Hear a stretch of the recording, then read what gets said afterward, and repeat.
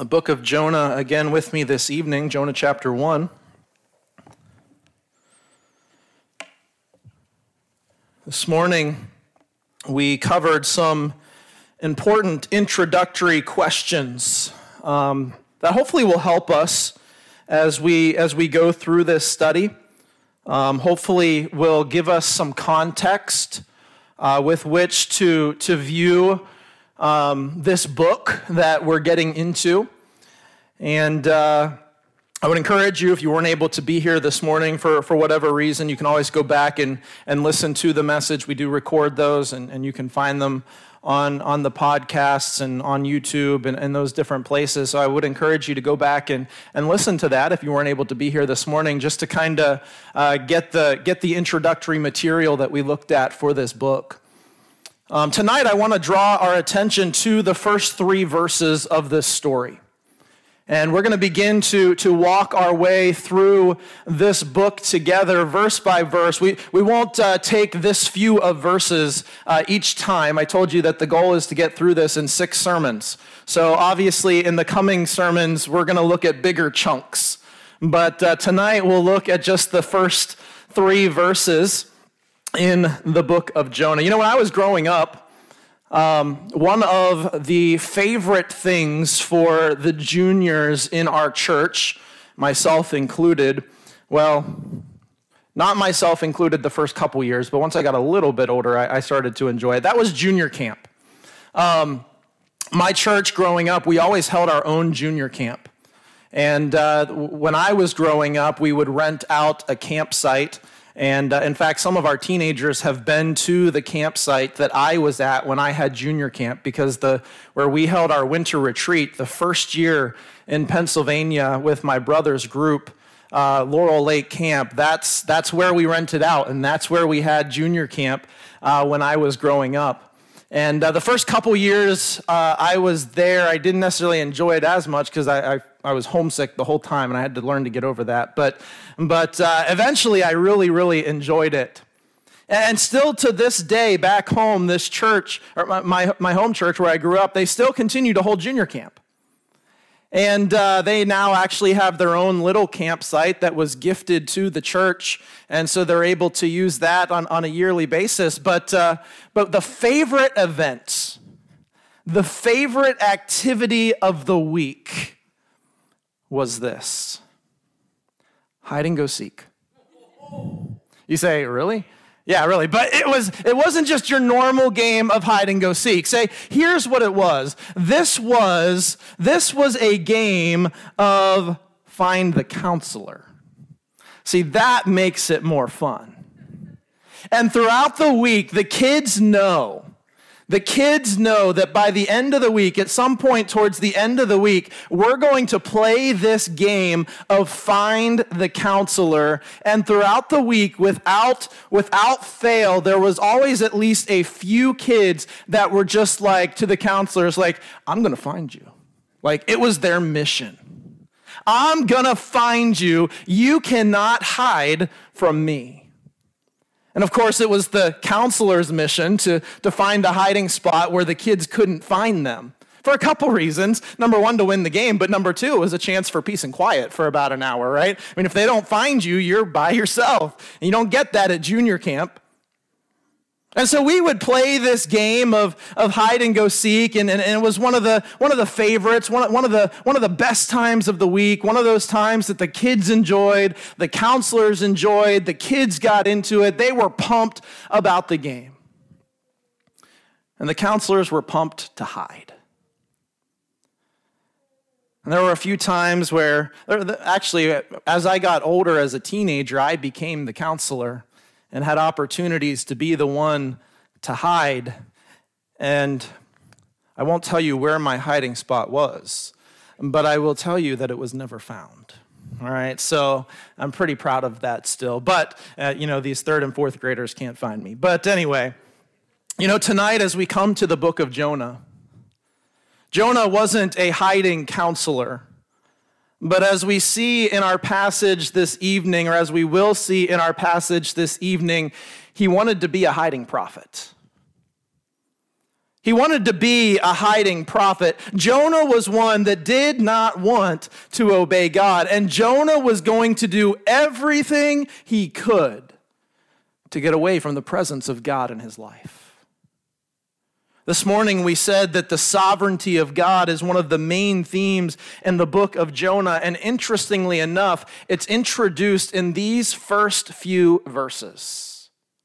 Tonight, we're going to focus on two main points as we go through our message this evening. And these two main points, they'll just follow directly the path of the text. We're going to see this. We're going to see a commission to obey, and we're going to see a refusal to heed. A commission to obey and a refusal to heed. And in these first three verses, we are going to witness a clear expression of God's sovereign will and man's determined opposition to it. So let's begin this evening by looking at that commission to obey. If you're with me in Jonah chapter 1, beginning in verse 1, it says this. It says, "Now the word of the Lord came to Jonah, the son of Amittai, saying." We covered that much this morning. But watch God's word here. Look at what God says. It's pretty simple. It's pretty straightforward. I wouldn't think it would be that difficult to obey, but notice what God says in verse 2. God says to Jonah, God says, "Arise, go to Nineveh, that great city, and cry out against it, for their wickedness has come up before me." So in verse 2, we see this commission that Jonah was called to obey, and I want us to notice a few things about this commission. I want us to notice a few things about this command that God gives to Jonah. One of the first things we see, I think, in this passage is we see that this was a commission that was given with great clarity. This is a commission with great clarity. This is not a difficult command that was given to Jonah. In fact, this is a very clear and a very simple command. At its core, the commission is this: go. That's the core of this message. In fact, God gives Jonah three imperatives here in this passage. If you look at the verses, the three imperatives are this. God tells Jonah to arise, to go, and to cry. Not cry this way, but cry out. Those are pretty simple terms. Those are pretty clear terms. All those verbs are pretty easy for us to understand. If I told you arise, go, cry out, you would know what I'm telling you to do. You would understand those verbs. There's no question about what those verbs mean. So God says to Jonah, arise, go, and cry. God's command to Jonah, it seems simple. Go to Nineveh and do just what you did in Israel in the court of King Amaziah. Preach the words that I give you. Jonah understood these commands. He obeyed this command back in 2 Kings that we saw earlier, as he went to Israel, and he did prophesy about what was going to happen. Jonah understands this command. It's a pretty easy command. So what was Jonah's difficulty? Now, perhaps it's easier to say what Jonah's difficulty was not to start us off this evening. I think we can clearly say this, that Jonah's difficulty, it was not an intellectual difficulty in the sense that he might not have found this word from God to be easy to understand. This message was crystal clear. There are no doubt times when spiritual problems arise because of a failure to understand God's word. No doubt. But this is not one of those times. This is not what happens here in Jonah's experience. And if we're honest, it's not usually what happens in our experience either, right?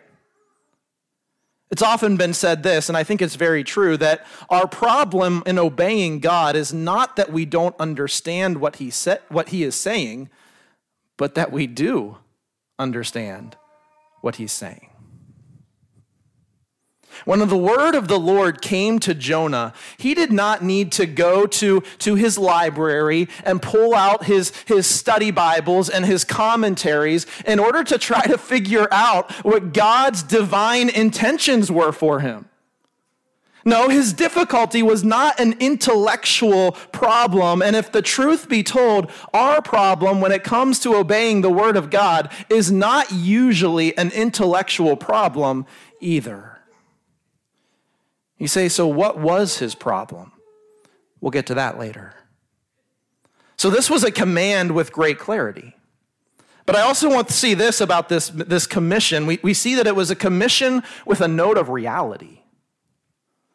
God says this to Jonah. He says, arise, go to Nineveh, that great city.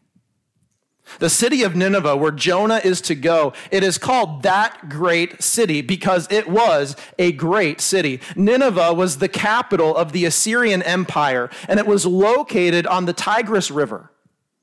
In fact, it was the world power of that day. Nineveh was the largest city in the world at that point. In fact, the city was so large that we're told that it took 3 days to cross it, and it had 120,000 infants or small children. It had walls that were 100 feet high, and they were so broad that 3 chariots could run abreast around them.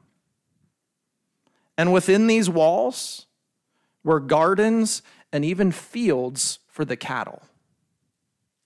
I mean, this was no small city. This was a great city. And you see, on this assignment, Jonah was being sent to this great city. In addition to that, Jonah would not be preaching to people familiar with God and with God's law.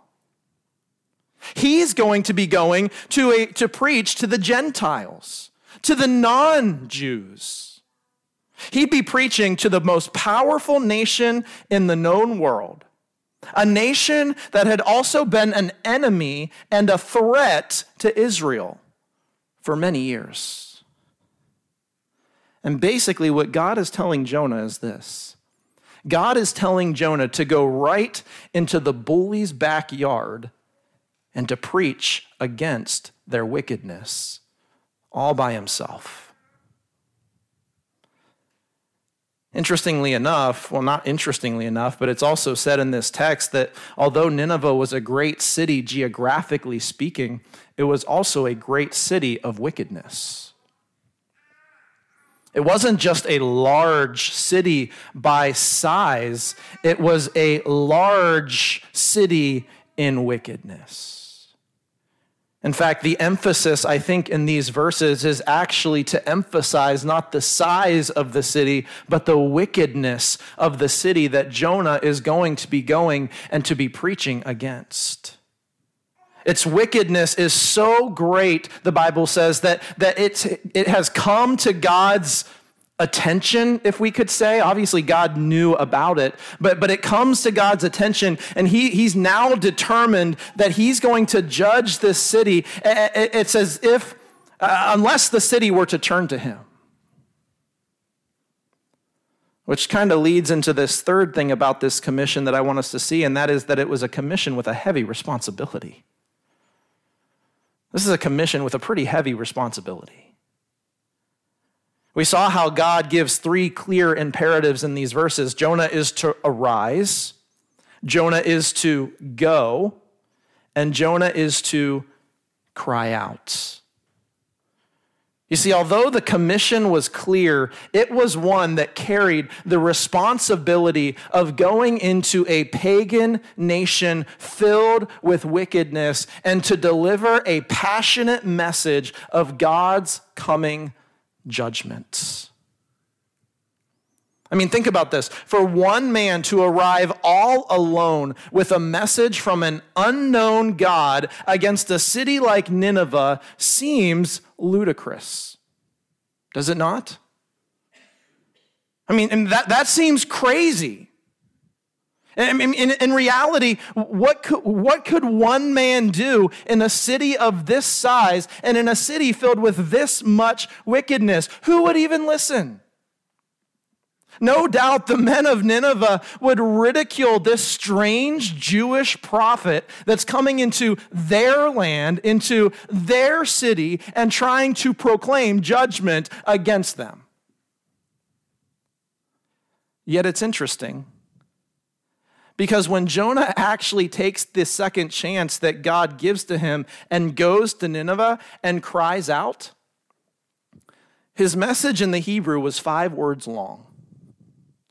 A couple more words in the English, but Jonah preaches a 5-word message. And some of you are thinking, wow, why can't our pastors preach a 5-word message, right?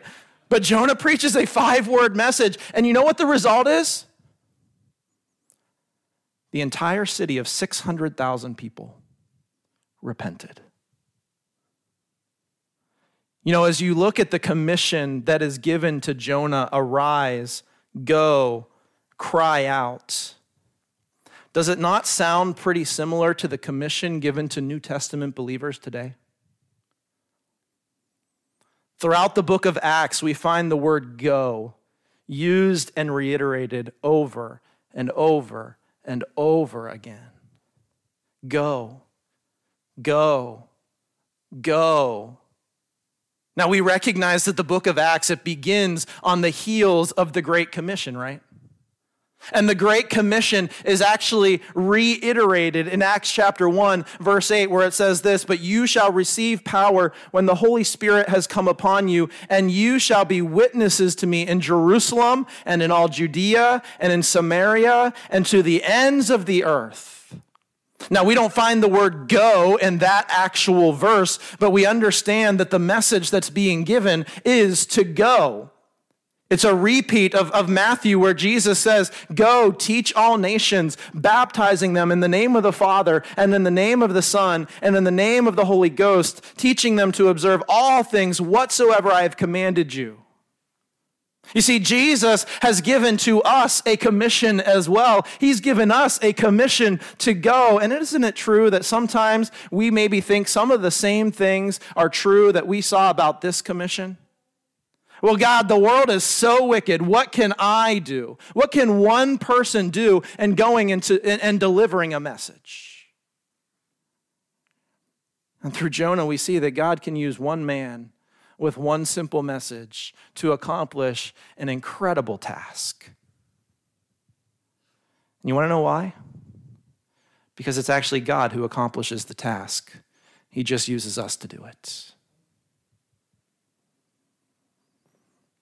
Throughout the book of Acts, we find the reiteration of this word go. And it's interesting that every time that God said go, there's always a positive result for those that went.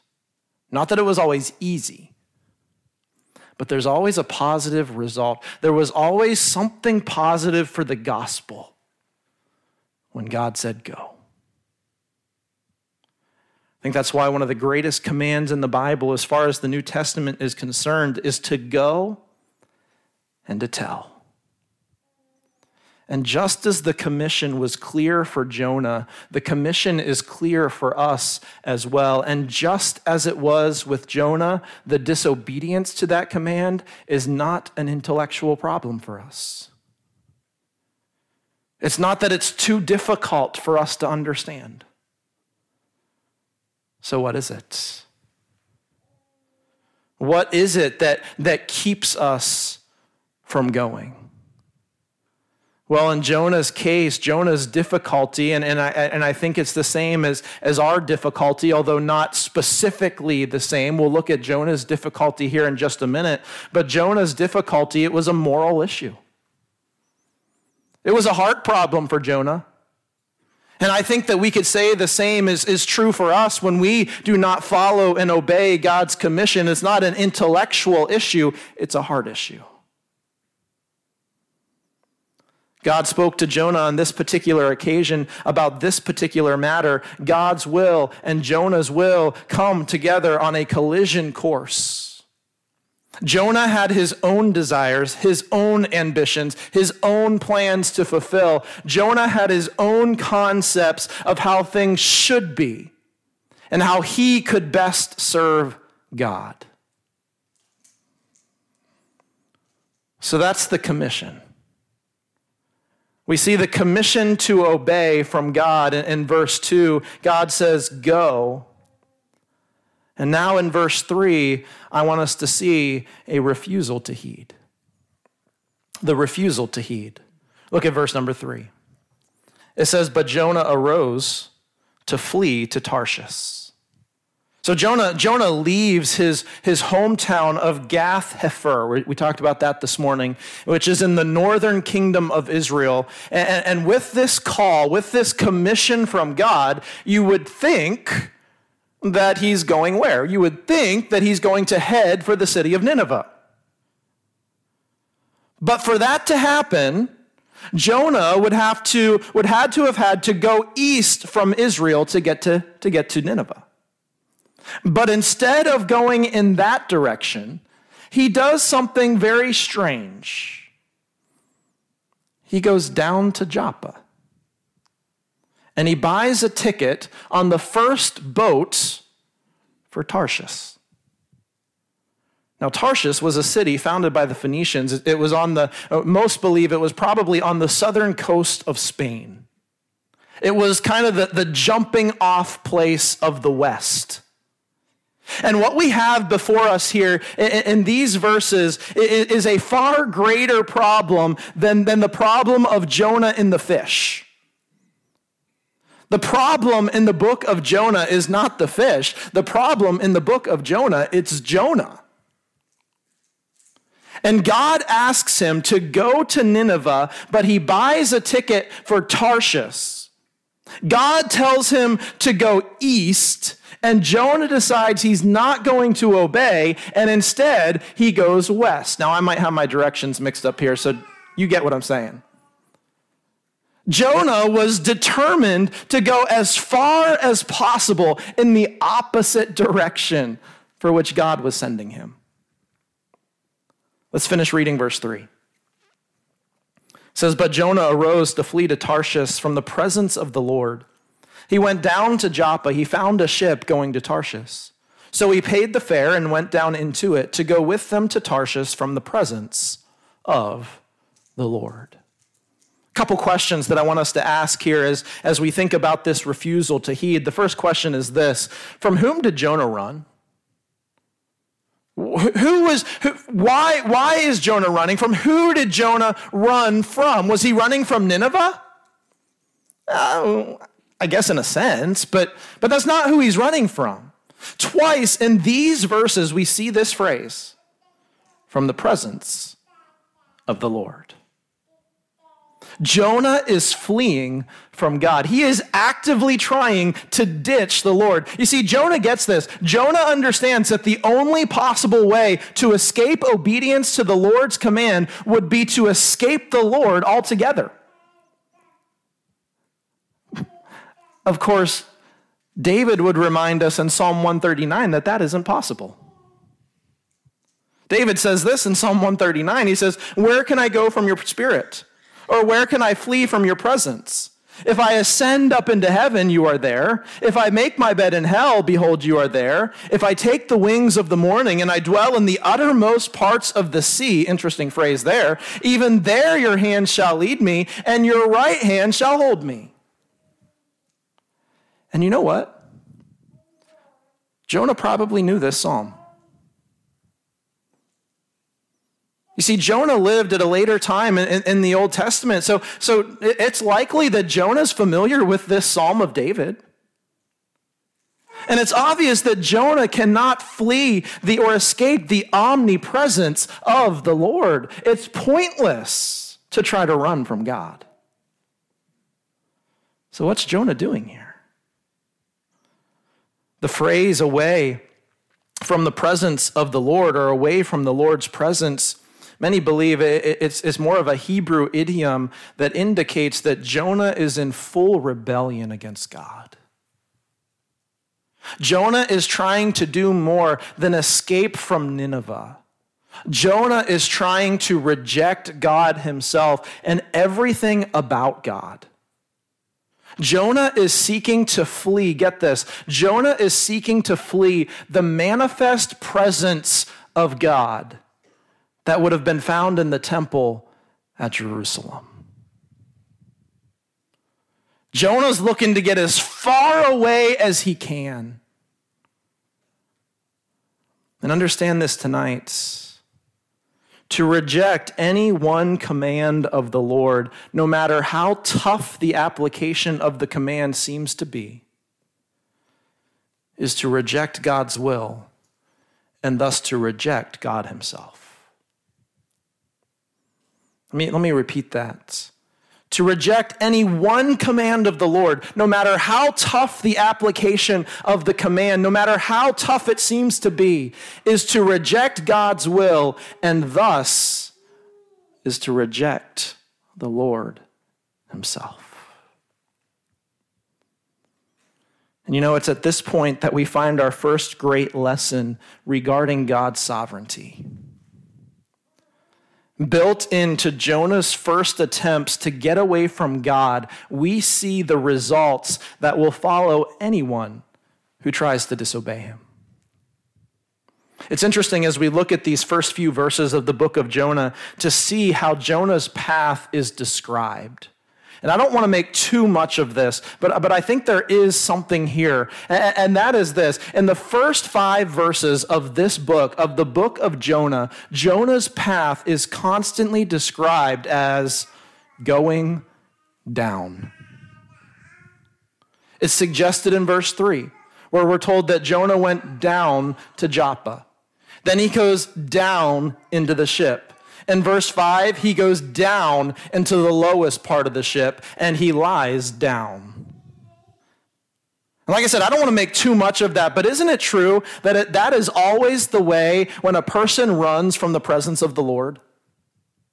The path may look beautiful at the start, and it may look peaceful, and the ship may look attractive, and maybe when Jonah showed up to Joppa, he was thinking in his mind, well, hey, perfect, a ship, everything looks great, maybe this is the will of God all of a sudden.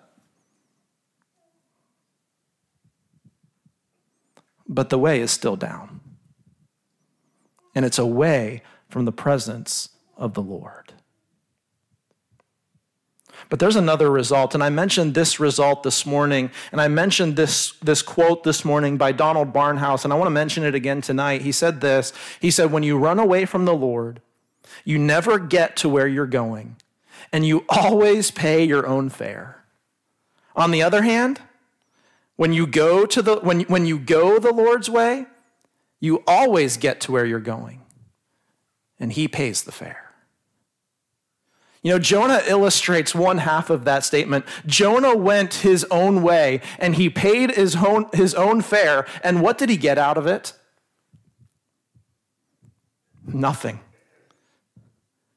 In fact, you'd kind of hope that maybe he got a refund before the sailors threw him overboard. He got nothing out of it. Jonah didn't get where he wanted to go. And Jonah illustrates well for us the first half of this statement, but is there someone in the Bible that maybe illustrates the second half of that statement? I think there is. Probably more than one, but one that comes to mind. Here's who I think it is. How about Jochebed? Moses' mother. Jochebed trusted God. She went God's way. And listen to what we read in Exodus chapter 2 and verse 9. It says, then Pharaoh's daughter said to the little servant girl and to Jochebed, she said, take this child away and nurse him for me. Listen to this. And I will give you your wages. You see, God paid that fare, and she got everything. Now, I'm not seeking to preach a health and wealth and prosperity gospel here this evening. I'm not doing that at all. There is a great cost in obeying the Lord. And Scripture makes that clear, that there is a great cost to choosing to obey God, at least a great cost here on this earth at times. And as I said, we see that truth presented over and over and over in Scripture, but the cost is always less than disobedience. And the rewards and blessings to obeying God are always far greater. They're always far greater. So from whom did Jonah run? Well, he ran from God. Finally, this evening, I want to ask this. So why did Jonah run? Why did Jonah run from the presence of the Lord? Why does anyone run? Why does anyone choose to run from God? No doubt there's probably a multitude of reasons that we could give to answer that question. Maybe it's something like, well, I feel guilty or I feel embarrassed. The Bible says that's why Adam and Eve ran and hid. They were naked and they were ashamed, so they hid from God. That's one of the reasons that maybe people run from God. But why did Jonah run from God? Well, from what we have learned so far, I'm sure we can imagine that going to Nineveh would have been quite a daunting task. I mean, I can imagine that knowing what Jonah knew about the Ninevites would give him great reason to run.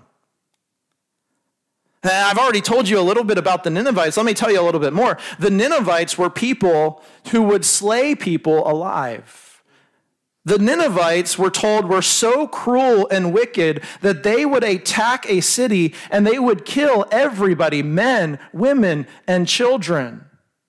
And not to be too gruesome tonight, but then they would cut off their heads and they would make a pyramid out of human heads at the entrance of the city to tell everybody else that passed by, don't mess with the Assyrians, which is what the Ninevites were.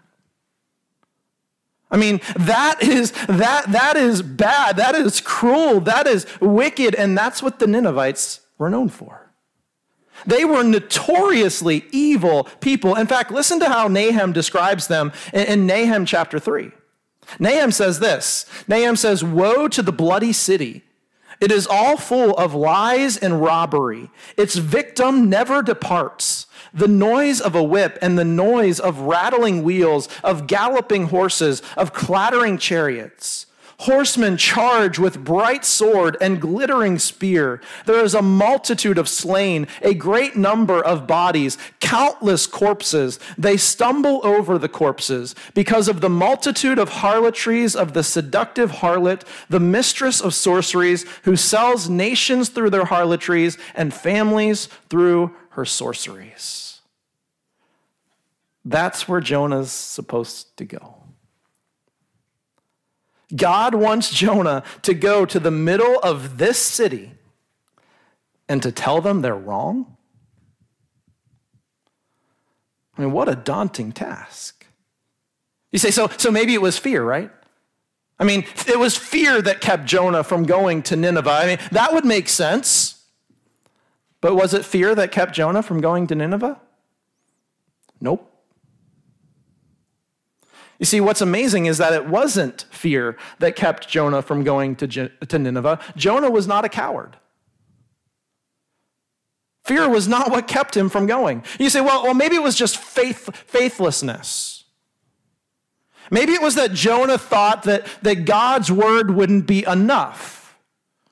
Maybe Jonah thought that God's word wouldn't work to change the Ninevites or to judge the Ninevites or whatever God was going to do there. And so maybe Jonah didn't have faith that this was going to work. So why waste my time? They're not going to listen. Why waste my time? Is that why Jonah didn't go? Well, no. It wasn't cowardice. It wasn't faithlessness. You say, I think I know. Because this is what stops me sometimes. It's laziness. Jonah's lazy. Jonah just doesn't want to go.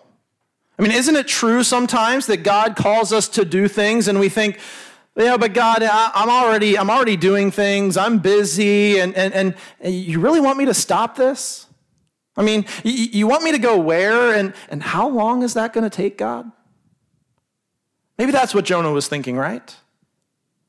I mean, Nineveh was 550 miles away. That's a long way off without a chariot or for us, without a plane ticket. And think about 550 miles. So maybe it was that Jonah just didn't want to go through the work of having to go that far away to obey God. Maybe Jonah thought, well, I'm already obeying God right here in my general area. Why go so far?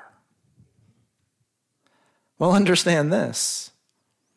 When Jonah ran from God, he walked down to Joppa, which was no short journey of its own. That was about 80 miles away. And then he got on a boat to sail 2,500 miles. Jonah was willing to go 5 times further to disobey God than he was willing to go to obey God. He wasn't a coward. He wasn't faithless. He wasn't lazy. He wasn't engaged in other priorities. Jonah was willing to leave his job. He was willing to leave his family, his country, all the things that would keep other people from going. Jonah was willing to leave all of those things, and he did, to turn his back on God. But none of those are the reasons given for why Jonah didn't go. So what's the reason?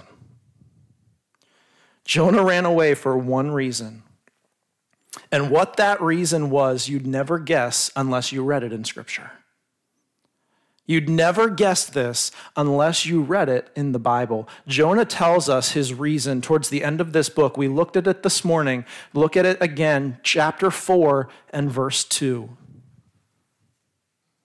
Chapter 4 and verse 2, Jonah gives us his reason for not going. Here's what he says. It says, so he prayed. Jonah prayed to the Lord and said, oh, Lord, was not this what I said when I was still in my country? Therefore, I fled previously to Tarshish, for I knew that you are a gracious and merciful God, slow to anger and abundant in loving kindness, one who relents from doing harm. Here's Jonah's reason for not going. He says, God, I knew that they would repent, and I knew that you would forgive them.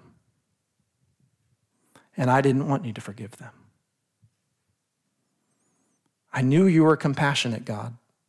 I knew it. But I don't want you to be. You know, Jonah chapter 4 and verse 2, you know what Jonah actually does here? He basically quotes Exodus chapter 34 and verse 6. Do you know what Exodus 34:6 is? This is when God gives Moses the law the second time. In the previous chapter, God told Moses that he was going to kill the people of Israel. And Moses says, no, God, don't do that. Remember the covenant that you have made. And listen to what God says to Moses. It says, and the Lord passed before him and proclaimed, the Lord God, merciful and gracious, long-suffering and abounding in goodness and truth, keeping mercy for thousands, forgiving iniquity and transgressions and sin. God says to the children of Israel, he says, okay, I'm going to give these people a second chance because I'm kind, merciful, and I'm compassionate. And you see, Jonah was all for the mercy and grace of God. He is thankful for the mercy and the grace of God as long as it's based on Jonah's will. Jonah is good with God's mercy and grace when it's to his benefit and to his people's benefit, but not for the benefit of the Ninevites. And now we're seeing what Jonah is all about. Jonah would rather be dead in the ocean than repent and do it God's way. Jonah would give his whole life to run from God in order to have his way. You see, the real issue is this. Jonah doesn't share God's heart. Jonah doesn't share God's heart. I wonder this evening if we share God's heart for the lost. And you know, no doubt it's revealed in how we respond to the commission that God has given to us. So here we have Jonah, who's making some pretty bad choices, wasn't he?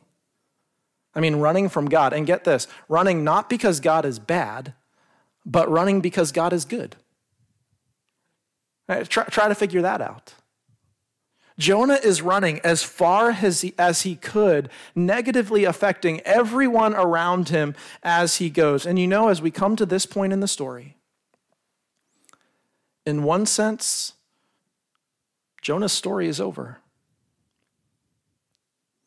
That is the story of his choice, his disobedience. God has given the command. Jonah has disobeyed. So now what? Well, now Jonah must sit back and suffer the consequences as God intervenes to supernaturally alter the story. And we see this more, we'll see this more in the next message in the coming weeks, but we see this is made clear by the contrast between the first two words of verse 3 and the first three words of verse 4. The first two words of verse 3, you see what they are? But Jonah. First three words of verse 4, but the Lord. I think we've just seen those words recently, haven't we? Ephesians chapter 2, but God. Some of the most encouraging words in Scripture, because they are going to signal God's sovereignty and God's grace and God's mercy that are going to begin to act and are going to begin to supernaturally take over. You see, it's true that Jonah had rejected God. He had voiced his little but, as we sometimes do. And God allows him to do it.